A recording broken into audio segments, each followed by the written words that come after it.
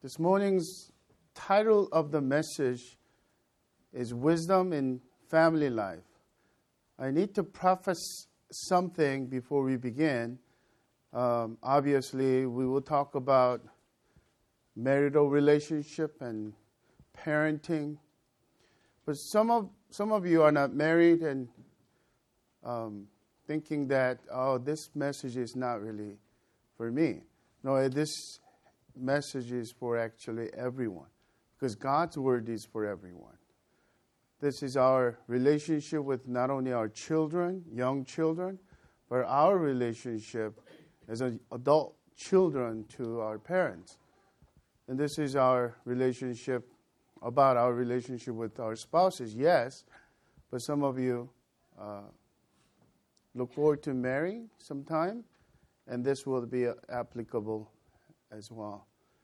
And it's interesting that some of you talked about conflicts. As you listen for yourself rather than thinking, my husband should really pay attention to this. With that in mind, let's turn to the family life and wisdom, which either way is the correct question that I would like to ask.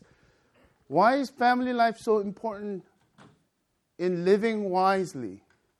Or why is wisdom so important in family life? Both are true.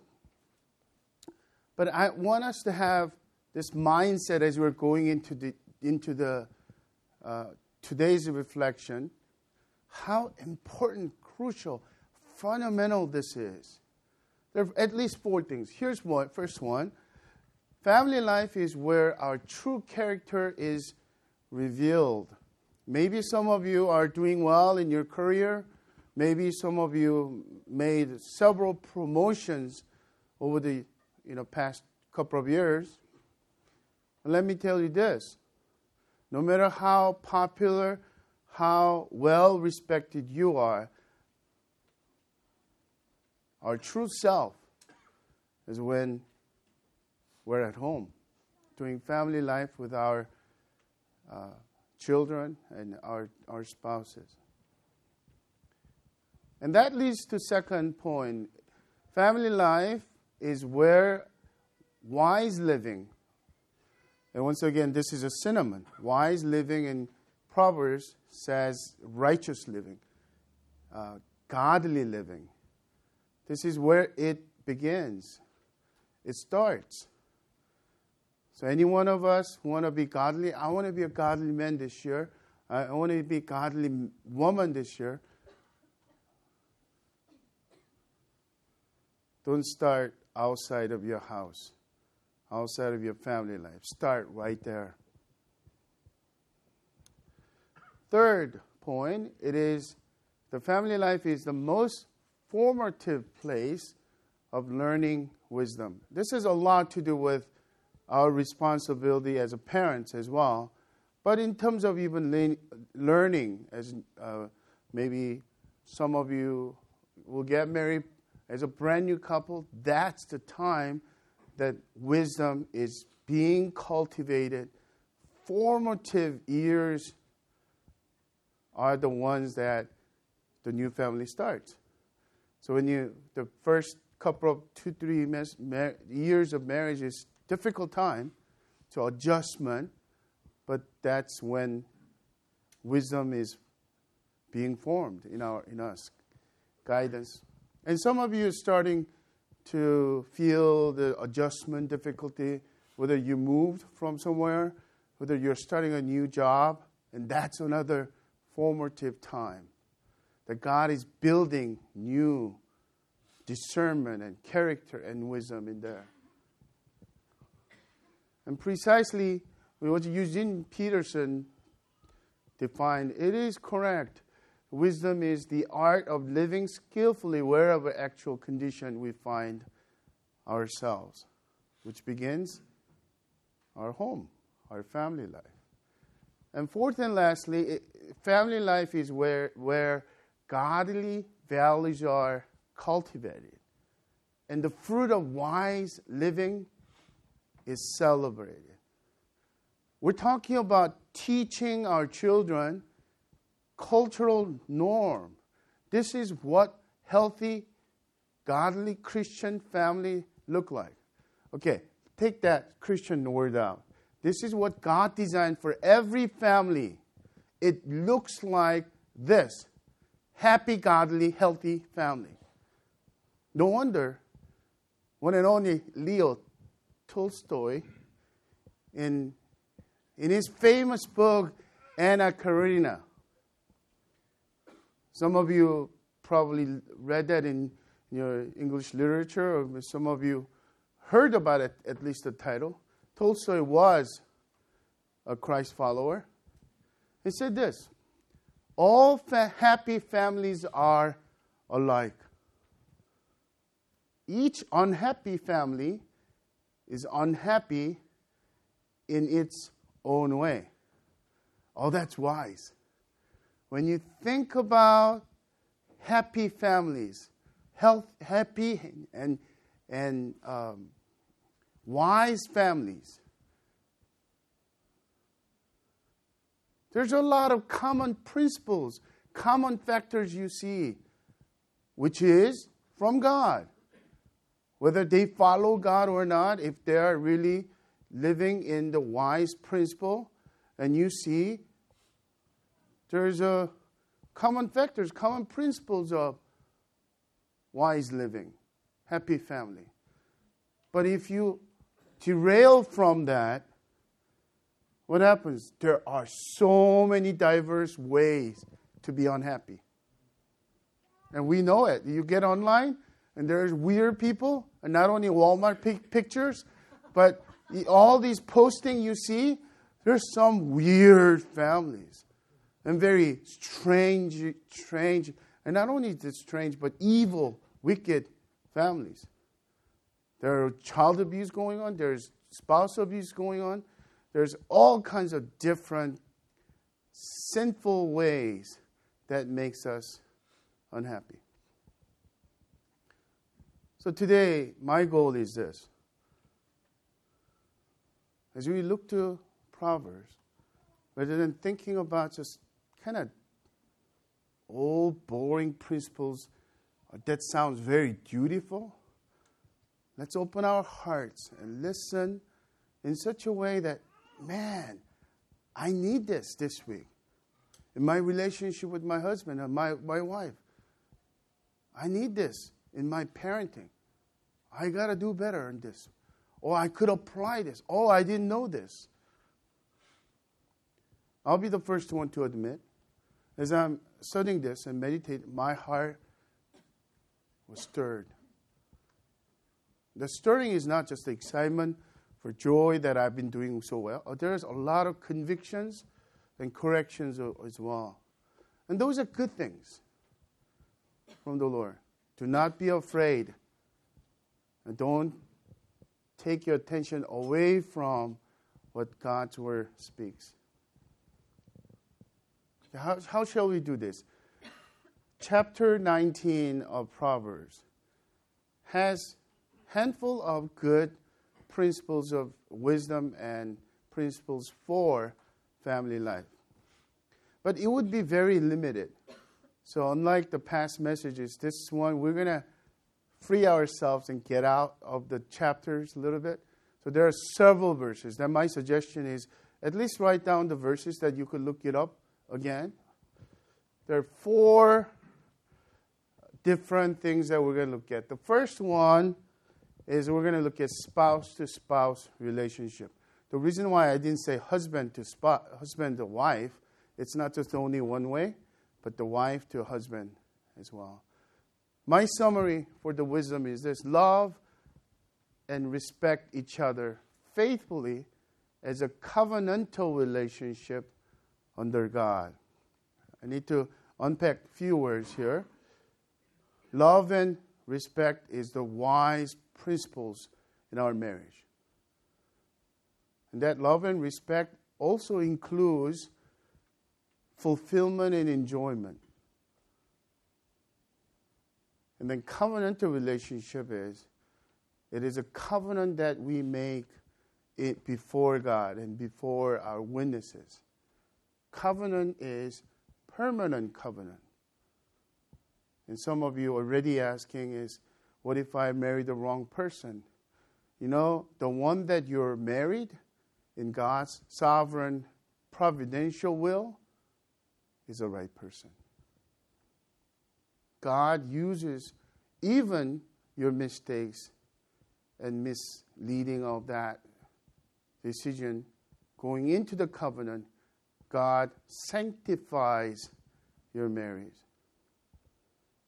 And many of them in Christian history, many of godly men and women, they had a really difficult marriage.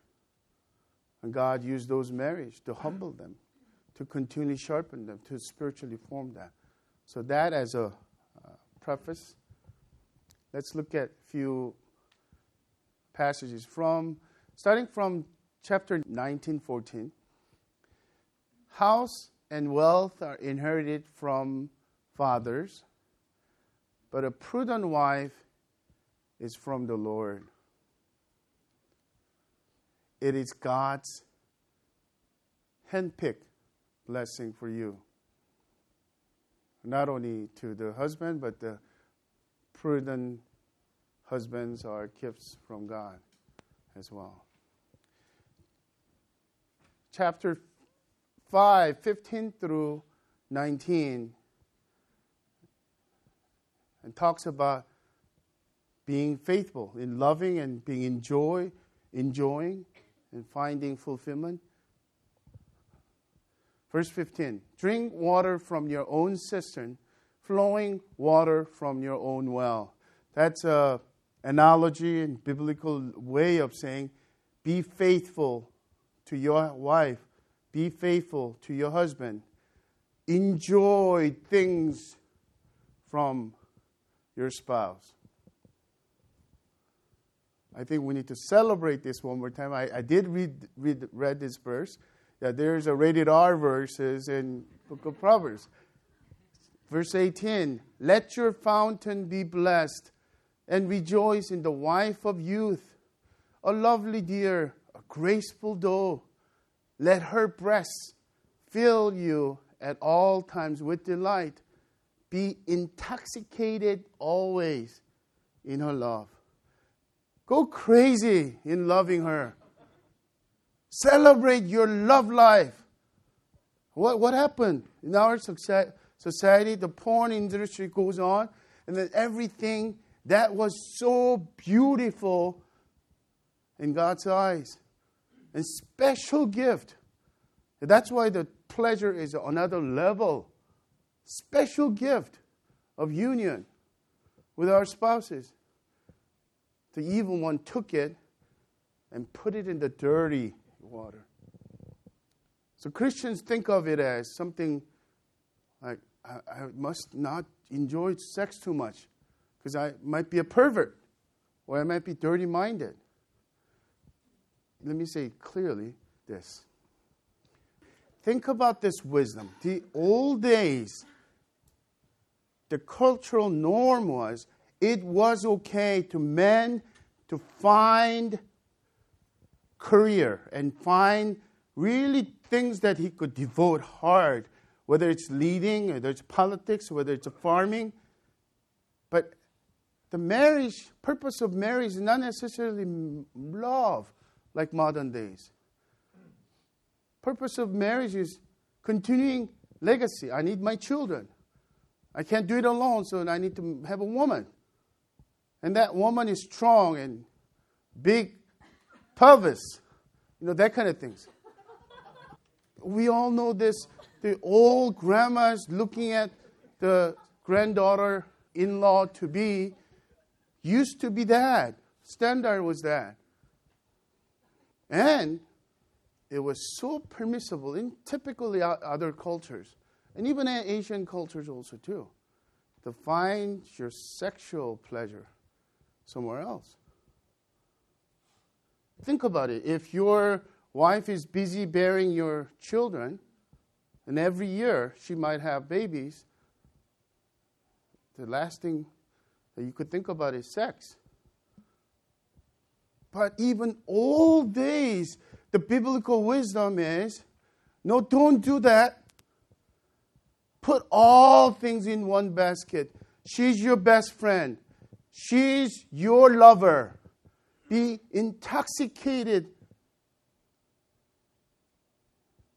in your love with her, in your love with him.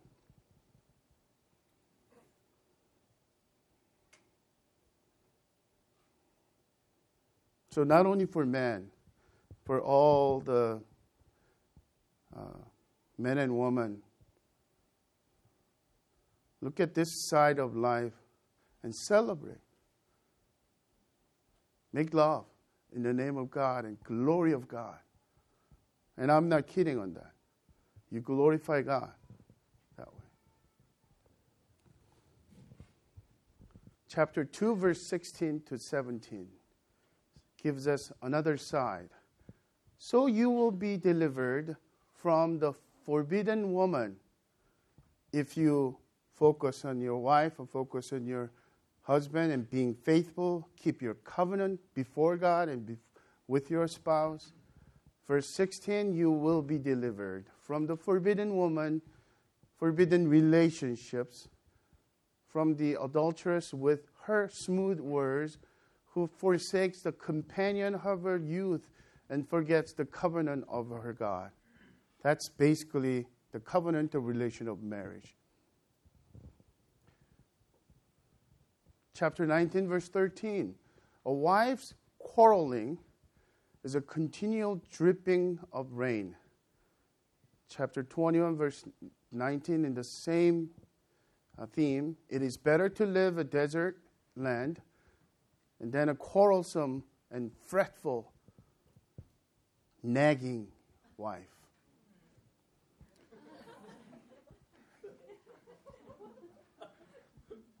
So whenever you read, God created man, don't think about it as just a male kind only.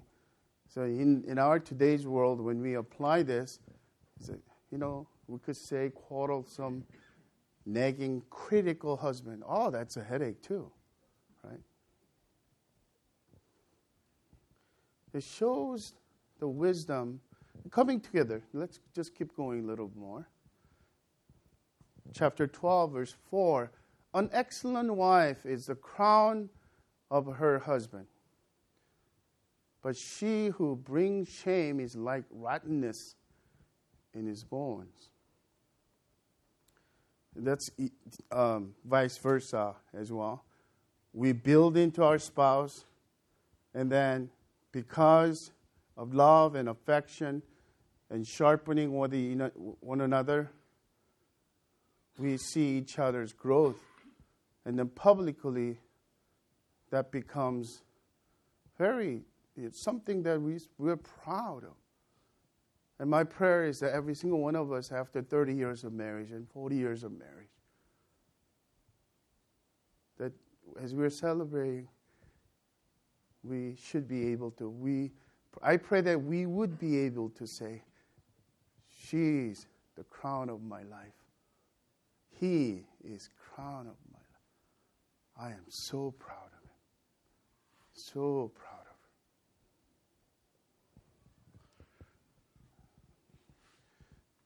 her. In the similar theme, chapter 31 has 2 verses that I like to share. The heart of her husband trusts in her. In verse 28 of the same chapter, her husband also, he praises her. So rather than thinking about why can't you be the crown of my life, praise her. Trust in her, in him. Let's recap. There are 4 things that I like to recap with. Number 1, in our spouse-to-spouse relationship, acknowledge that he or she is a handpicked blessing from God. Number 2, be faithful to each other, resisting temptation to look fulfillment elsewhere. I got to show you something about this one too. Something I missed is fulfillment elsewhere is not another relationship with another man or another woman. It could be another hobby. Your fulfillment comes from something like golf or mountain biking.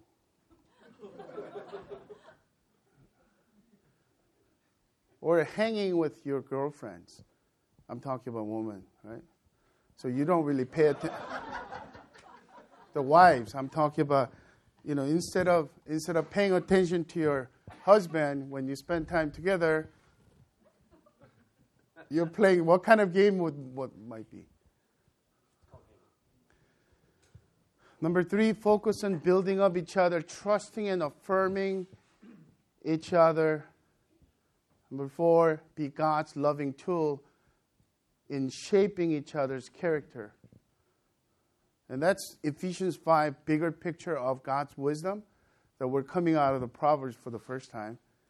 And we'll try to stay in there. The Christ picture loving the church is not because we're lovely, but get this, to make us lovely. The washing, there is no blemish before His eyes.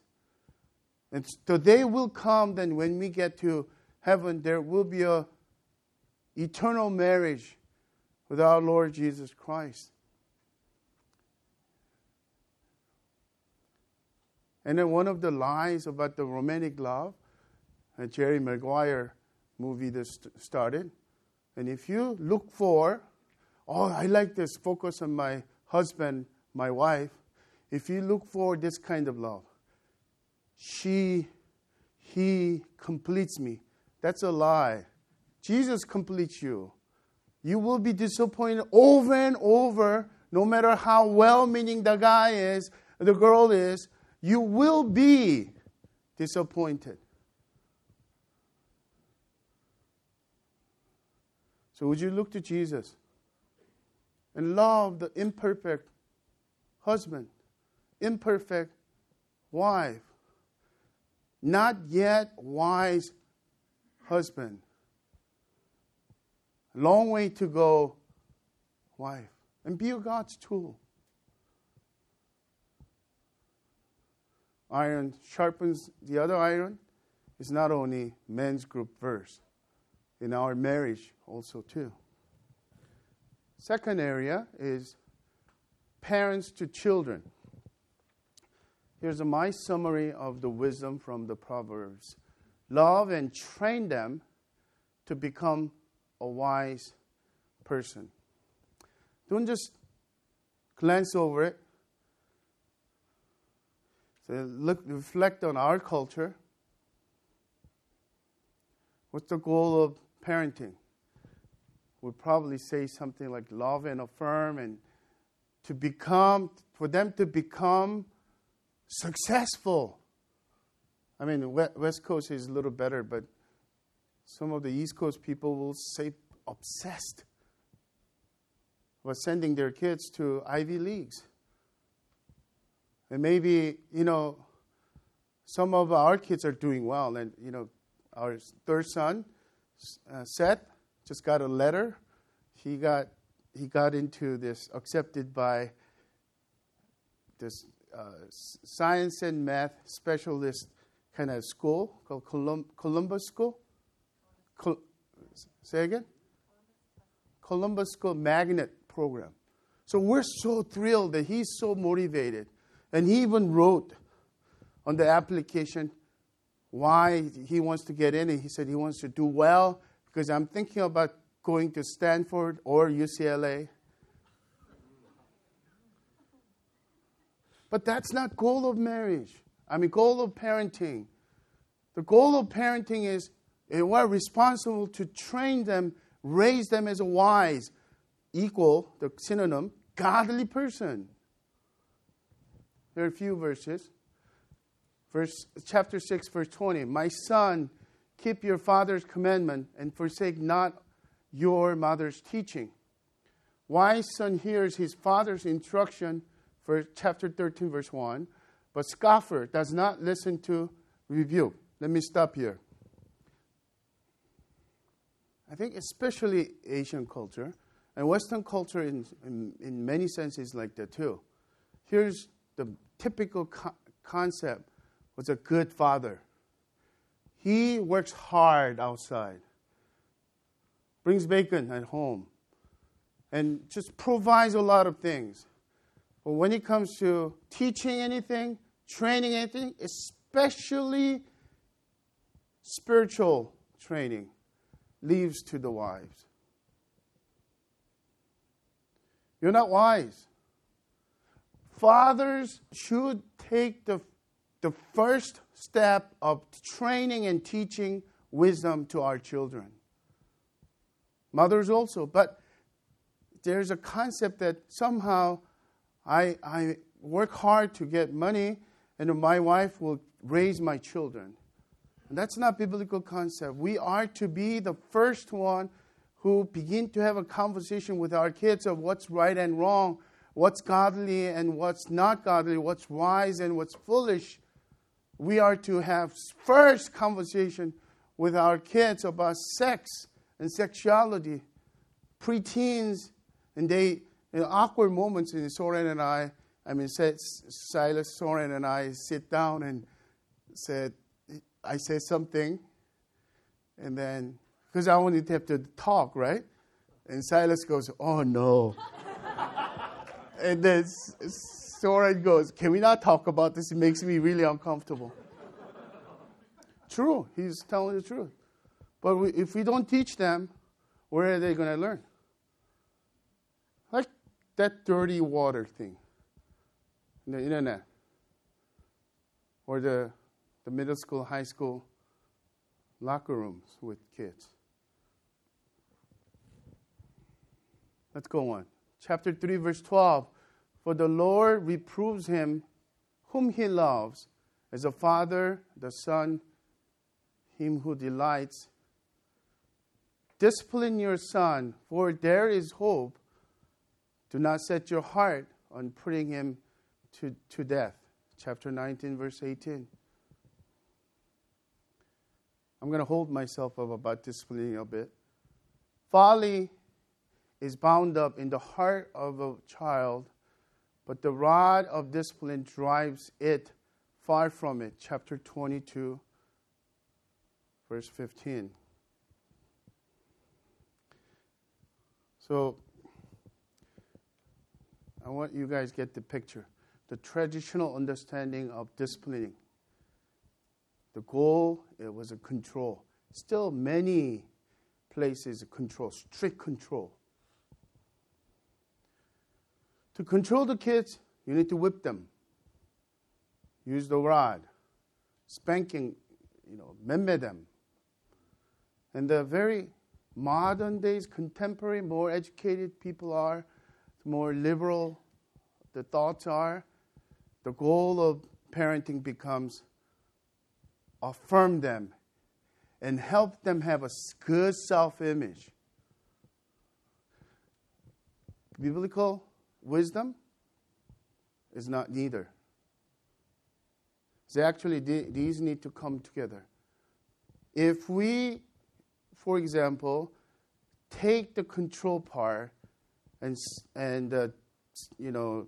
use a rod and spank them and then control them, what's going to happen? We've seen so many of those people up until 18, when they're in high school, they have to obey. And all of a sudden, when they have a first freedom to going into college, that not only they leave physically, but emotionally and spiritually leave. There's so many dropouts, church dropouts, when they go to college. Because we control them. And thinking that this is a biblical knowledge. No. Okay, another aspect is we just need to affirm them. And there's no discipline. The boundaries crossed and the foolishness, folly is bound up, which means that children are naturally foolish. We are to teach them what is right and wrong. And their world is revolved around them. Unless we tell them, when you do that, others feel this way. That's why Jesus said in Golden Rule, treat others the way you want to be treated. Would you want to be treated that way? And you want to be selfish? You know, everybody's selfish? Think about that. Would you think about your brother or your sister? Would you want them to share when you have nothing? When you want to play with that toy? All those things. But what happens is, here, the kids make mistakes. We just, his personality, or something, right? So what happens is we spoil them, or we kick them out and keep away from them. And there are fathers who are crying, my friends, and telling me, I can't get a hold of my son. He will not come back. Christmas time, 2 years in a row, they haven't come home. What do I do? You don't have a control anymore, right? So think about this. The word rod of discipline first. Discipline means more of a coaching and trainer. Think about trainer, coaching. When you're an athlete, you were the winner of Olympics right now. If coach controls everything, the player is restricted in some sense. It doesn't work. Or the player gets lazy and he doesn't want to do it that way. She doesn't want to do it that way. And then, just affirms him, affirms her, what happens? He doesn't improve, he doesn't learn. The rod is not necessarily physical sticks only, the biblical language of authority. Use your authority. You are given the authority from God.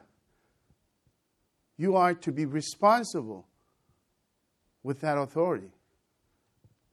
Of biblical days, it was really literally spanking. So what is very helpful, and studying this, it became such a clear idea that I feel convicted as well, is actually chapter 22, verse 16 is very guiding verse. Train up a child in the way he should go. Even when he is old, he will not depart from it. Nowadays, most commentators, scholars will say, the train up a child in the way he should go is the way that it fits his personality, his strength. Instead of you make up your mind and you create your own rule and give it to them, push into them, force on them, think about how your child is different from one to the other. It makes total sense to me now. Because when I think about Silas, second one, it's so different. I need to have a lengthy conversation. Spanking doesn't really work on him. He actually, kind of evil way of rebellion is, I want to get hit. So he has a face of, rebellion. I'll show you I could take the pain, that kind of thing.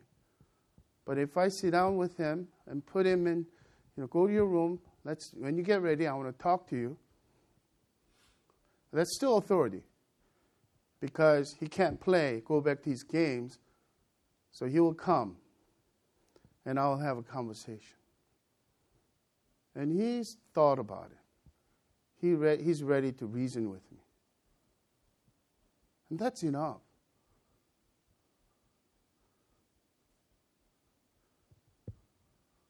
But sometimes, kids like Sawyer, he's so loved and, he's rambunctious and he's not afraid of anything. And I warned him. And so one spanking, he changes. He actually hugs me. He loves me for that. So some of your children, if you treat them same way, then you might crush their spirit. If you treat them same way, you might spoil them somewhere. So each child, we need to have a different way of coaching them and training them. Would you think about that? But we are still responsible. Do not let that responsibility go into some kind of, authority figures and just buying into their whatever they're saying. You know why? Because like I said, what Proverbs is saying is our goal is to make them wise. Think about what that means. Being wise means discerning what's right and wrong. Discerning what's right, wise and unwise or foolish. Those things are values. Deep down values. The godly values. More liberal the people are, they would drift away from that. So there are some blogs and, because of social network, we are so exposed to things like that. There are some comments about, when you go to relative's house and your grandma, our children's grandma gives them something, and then he or she doesn't say anything. I said, what do you say? Or say thank you. And then the blogger is talking about, in order to respect our children's freedom and their own personality and their own makeup as an individual, we should respect them and never force them to say anything. So think about what they said, right? We have the authority given from God. We are to teach them and train them. Rather than that, he's human being, child, just small. I'm human being. We should respect each other. That's not biblical. That's abandoning our authority and our responsibility.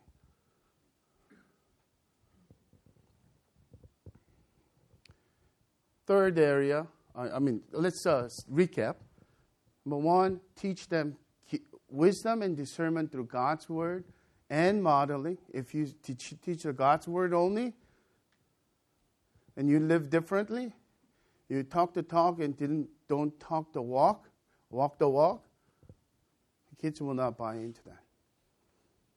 So would you help me? Would you help Kate? Would you help our elders family also too?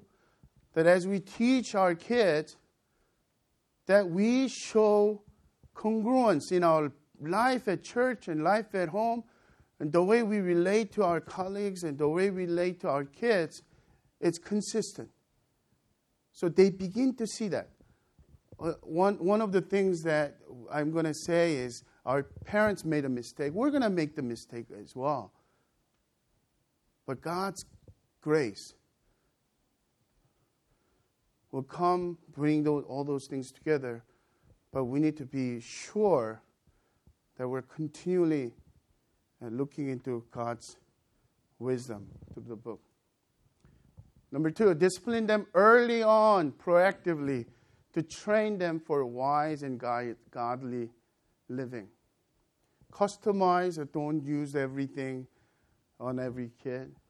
The goal of wise parenting is neither controlling them or affirming them, making their self-image better. It is to take responsibility to equip and coach so that they could become wise. What that means, when they step out of high school and they go to college, they are equipped with skills to make discernment, to choose God, to run to God, to run away, avoid the things that are toxic. And then really the proof and the test of our parenting is when they leave on their own. So this is my application I would like to share. A key application for this wisdom in parenting is loving firmness. If you're firm and don't love and affection and grace, kids will break and run away from us, drift away from us. If we just love and affirm and there's no firmness, we're going to spoil them.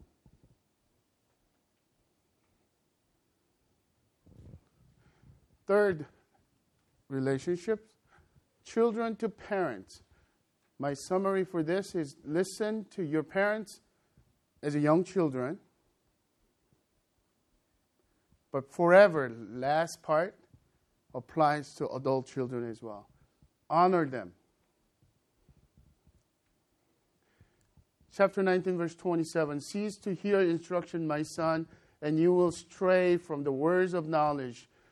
Chapter 23, verse 22 to 23 and 25. Listen to your father who gave you life, and do not despise your mother when she is old.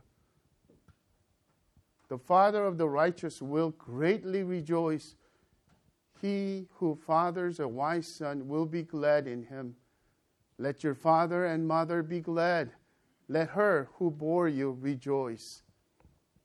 19:13a. A foolish son is ruin to his father. 15:5. A fool despises his father's instruction, but whoever heeds reproof is prudent. Oops. Before I show you, let me say a couple of things here. I think when it comes to teaching our children to listen, and this is the principle that they are to really pay attention. It goes hand in hand. Unless we're proactive at teaching them, they will not have a chance to respond and heeding the advice and instruction. But as we're growing up, we are to do that. Since everyone in this room is adult children, the focus is in honoring our parents. And I was mesmerized about this commentators and biblical thinkers and preachers kind of coming together, synthesizing for me. Think about this. We have a lot of broken parents. I mean, some of our parents had a rough neighbor, and they're the dysfunctional family, alcoholic family, and they were beaten and abused. And when they grow up, what can you really expect? So we got really dysfunctions, and they can't really affirm and critical, and just damages your spirit, and you grew up with that. Biblical wisdom and command is not like your parents. It's not even love your parents. The word is honor. See, do not despise your mother when she's old. When you think about 10 Commandments, 10 Commandments is the fourth and first commandment is for the relational is honor your mother and father. Oh, this is wise because it does not depend on the quality or character of your parents when it comes to honor. Show respect. Give them proper place. So let's summarize this way. For young children, it is God's will to listen and obey parents' teaching and instruction with respect. In so doing, children will become joy to parents rather than a sorrow or ruin. For adult children, the key wisdom and God's will is to honor our parents. And therefore, mark of a wise person is in their practice of honoring aging parents. I feel convicted. So my mom is 79. She repeats the same thing over and over. I'm 50 years old, but she still tells me I need to eat vegetable. She leaves me about 3 or 4 minutes until the voicemail stops because, she said, you don't really listen when I called you about these things like this. She's not trying to be funny. She goes, Paul, I like everything about you. I'm so proud of you. And you are used by God. But God's servant must not be fat.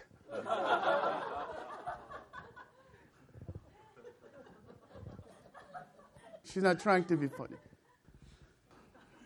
I feel convicted because I brushed off and I yelled at her. And sometimes I hung up on her because she would not stop. And her hearing is bad. So I said, Mom, Mom, Mom. And she keeps on going, right? I'm indebted to Tim Keller when I find these advices from him. It's so practical. I hope you could take home and apply some of that. He offers 5 ways to honor our parents. Number 1, show them respect by, he said, culturally appropriate symbols. He's so wise in that way. In other words, when you take a picture, show them respect by putting them in the center. I saw some pictures on the corner. Grandma or grandpa is sitting there, and all the young kids are just in the middle. And culturally, that's not appropriate. It shows the respect. And especially in the Asian culture, where your father and mother sit, shows the respect as well.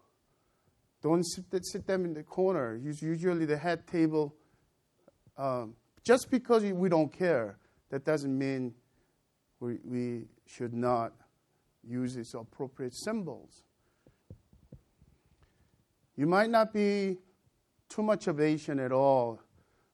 You're born here, and you might be married to non-Asian guys or gals, or married to Asian family, but you still use, and in that respect, and Henry, you do that so well.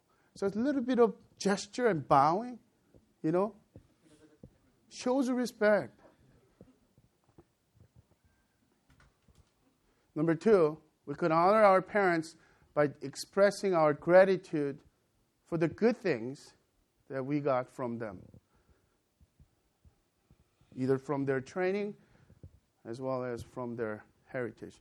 And he says, don't ever underestimate their need to be affirmed that you got something good from them, which is so true. So they will never get tired to hearing that. Dad, I'm organized because you taught me all these years. Mom, thank you for giving me good gene. I look so great. My skin's good. Something like that. Thank you for teaching me that when I was younger, to be responsible with my finance. Number 3, don't stereotype them and let them change. We have a self-fulfilling prophecy to our aging parents, right? So telling them, you never.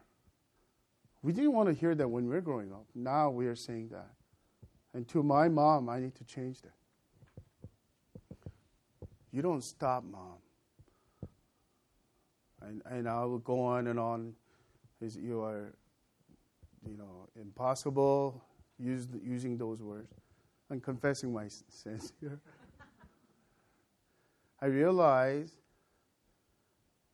to believe in Mom and affirm her and let her change.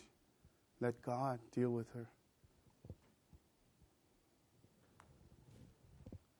And you could apply it in your own ways as well. Number 4, forgive them. If you don't forgive your childhood, and I think Keller is really wise in the sense that he says, if you don't forgive them, you haven't grown up. they're still attached. There's a cords attached to you. You're affected by them. But to be wise and to become adult means letting that go. Of course, some of you, the dysfunctions were severe. You don't have a good memories. My heart goes out to you. Yet, don't live as a victim. Forgive them.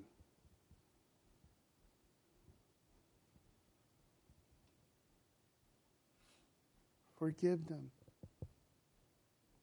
Tim Keller concludes with this fifth one. Be liberated from that.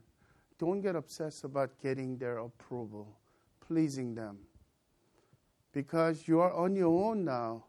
The greatest honor is that my son has gone before me and beyond me.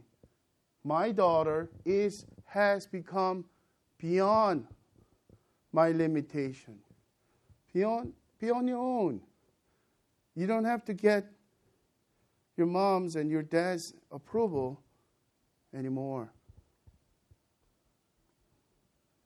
And lastly, I want to conclude with this. What does Proverbs say about developing a culture, godly family culture? My summary would be, fear the Lord and cultivate the way of wisdom as a lifestyle. We need to continually practice that, and practicing becomes habit, and habit becomes value, and value becomes culture. Few verses. Chapter 19, verse 23. The fear of the Lord leads to life, and whoever has it rests satisfied. He will not be visited by harm. Chapter 19, verse 20 to 21. Listen to advice and accept instruction, that you may gain wisdom in the future. Many are the plans in the mind of man, but it is the purpose of the Lord that will stand. Oh, that's the last week's. The wisdom of humility. Develop that. What would that look like when your spouse is sharing an opinion that differs from you? Listen. Be humble.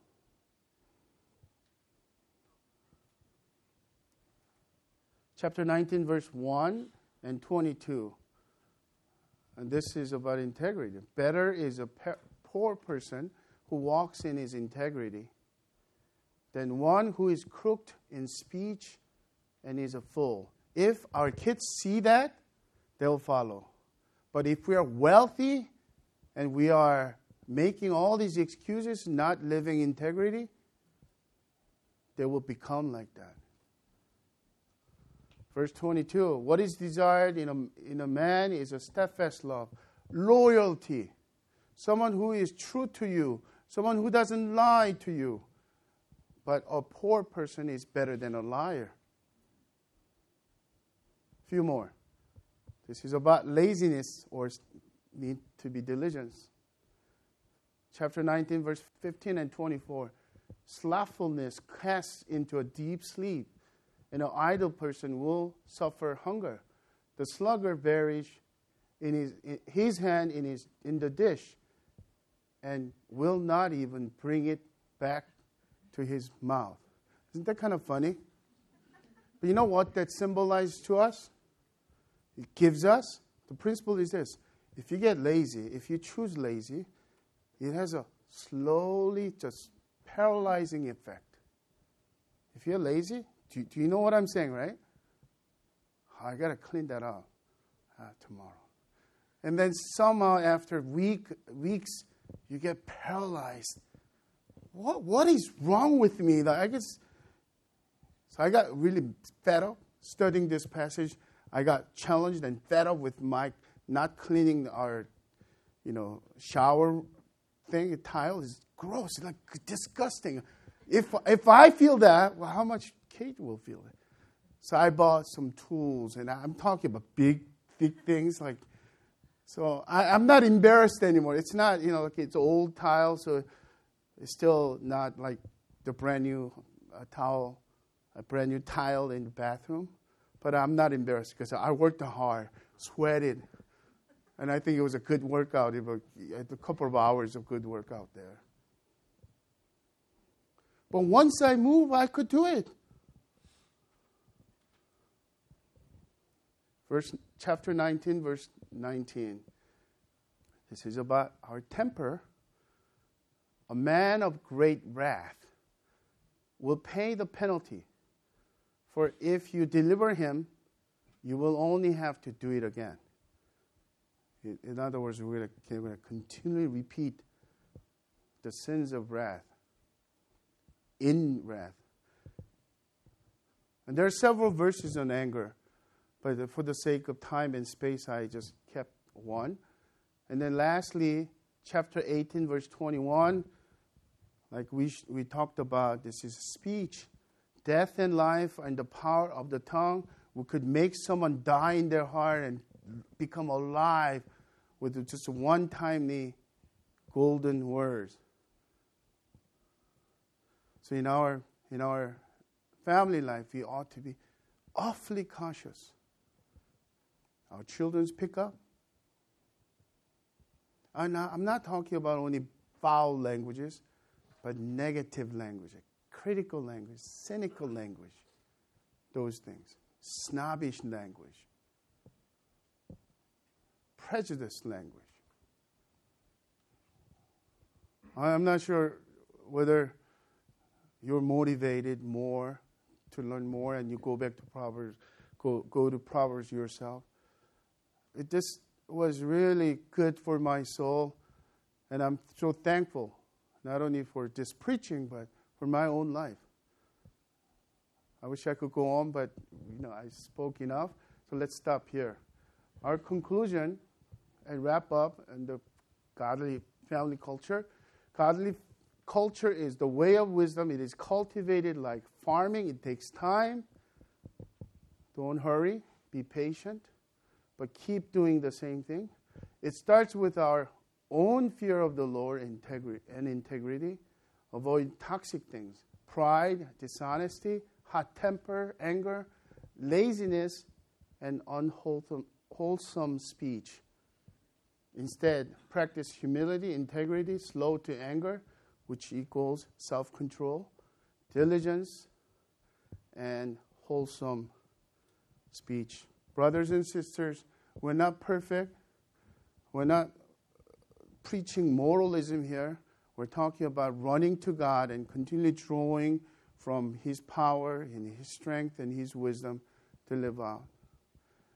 And may our families become beacons of hope in this culture that